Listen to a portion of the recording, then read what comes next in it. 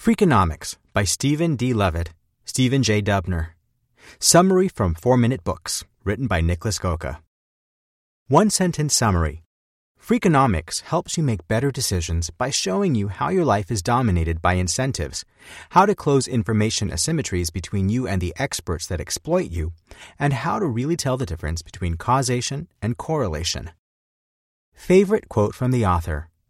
Morality, it could be argued, represents the way that people would like the world to work, whereas economics represents how it actually does work. Stephen Dubner. It never fails to baffle me how cheap learning has become. Get this, for $3.99, you could watch a 90-minute movie that details some of the best economic research of the 21st century with great animations, scenes, and explanations. Ridiculous. There are 3 main themes in Freakonomics. One is incentives, the issue of how we react to rewards and punishments.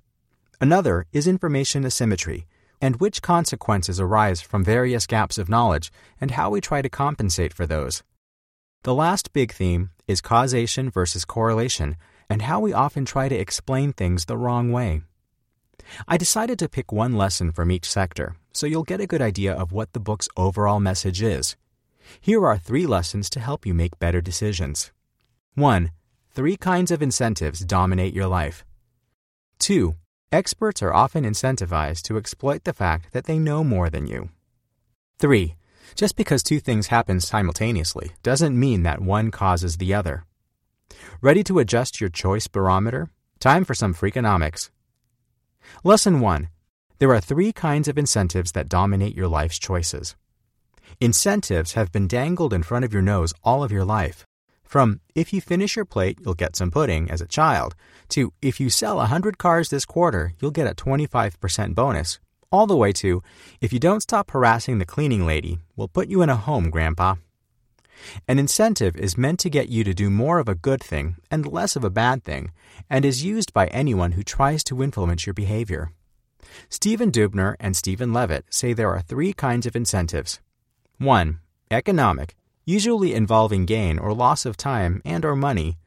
2. Social, when chances are you'll look good in front of your peers or be isolated from them. 3. Moral, appealing to your conscience and inner drive to do the right thing. The more powerful the incentive gets. For example, the disincentive, a negative incentive, the stick from the stick and the carrot approach, to commit a crime is pretty strong. You could lose your job, house, and personal freedom, economic. It is one of the most morally reprehensible things you can do, moral. And of course, you'd lose your friends and your reputation would go down the drain, social. Lesson 2. Experts are often incentivized to abuse that they know more than you do. In any transaction between humans, incentives are the driving force at play. So the moment you figure out what makes the person across the table act the way they do, and know the same for yourself, you can make better decisions. Sadly, lots of systems incentivize us to cheat. Information asymmetry is one of these. We all need the help of an expert sometimes. When your knee hurts, you go to a specialist doctor. Your hair is cut by a professional. And when you want to sell your house, you call a real estate agent.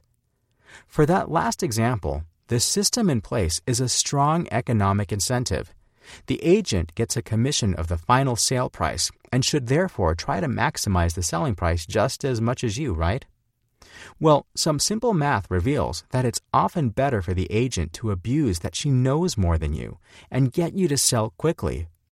If your agent can get you an offer of $100,000 within 2 weeks and she gets a 10% commission, then that's $10,000 in 2 weeks.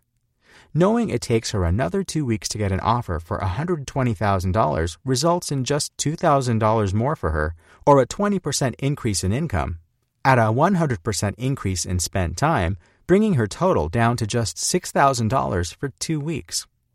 Using the information she has that you don't, she can get you to sell quicker and cheaper so she can make more money. Studies have shown that when agents sell their own houses, they usually leave them up for sale a lot longer and also get higher prices. Lesson 3. Just because 2 things happen simultaneously doesn't mean that one causes the other. When something like the above example happens, we usually think we're smart and can put 2 and 2 together quickly. But more often than not, 2 and 2 end up making 5 because we've confused causation with correlation.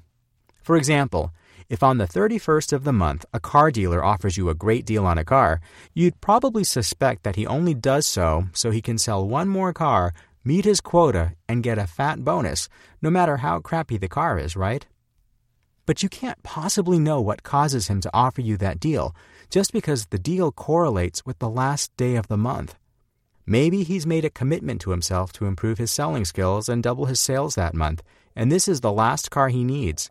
Maybe he's made a promise to his wife to sell enough cars to be able to afford daycare for his newborn son, or one of a million other reasons. Similarly, take money's influence on election outcomes. We all think whoever spends the most gets the most votes, but actually, successful candidates could cut their budget in half and lose only 1% of voters, and vice versa. In reality, voters simply want to influence a close match or back a clear favorite. Even though money is correlated with election outcomes, it is not the cause of it. Freakonomics Review. Freakonomics is one of the best books on human psychology I've ever read. I've also watched the movie and read its summary on Blinkist. So much to learn about making good choices in here. The book has the same life-changing capability the paradox of choice does. What else can you learn from the Blinks? When and how incentives backfire, like in Israeli daycare centers. Why people donate more money to the bagel man when it's sunny. What you should do when your car dealer says, "It's now or never." How to reduce information asymmetries. What happens when people don't upload a picture on dating sites? Why you worry a lot more about dying in a plane crash than a car accident. How our brains want to jump to immediate conclusions. Who would I recommend the Freakonomics summary to? The 26-year-old graduate who's about to take the highest-paying job. The 52-year-old family father who can't decide whether and how much to sell his house for, and anyone who finds themselves jumping to wrong conclusions more often than they'd like to.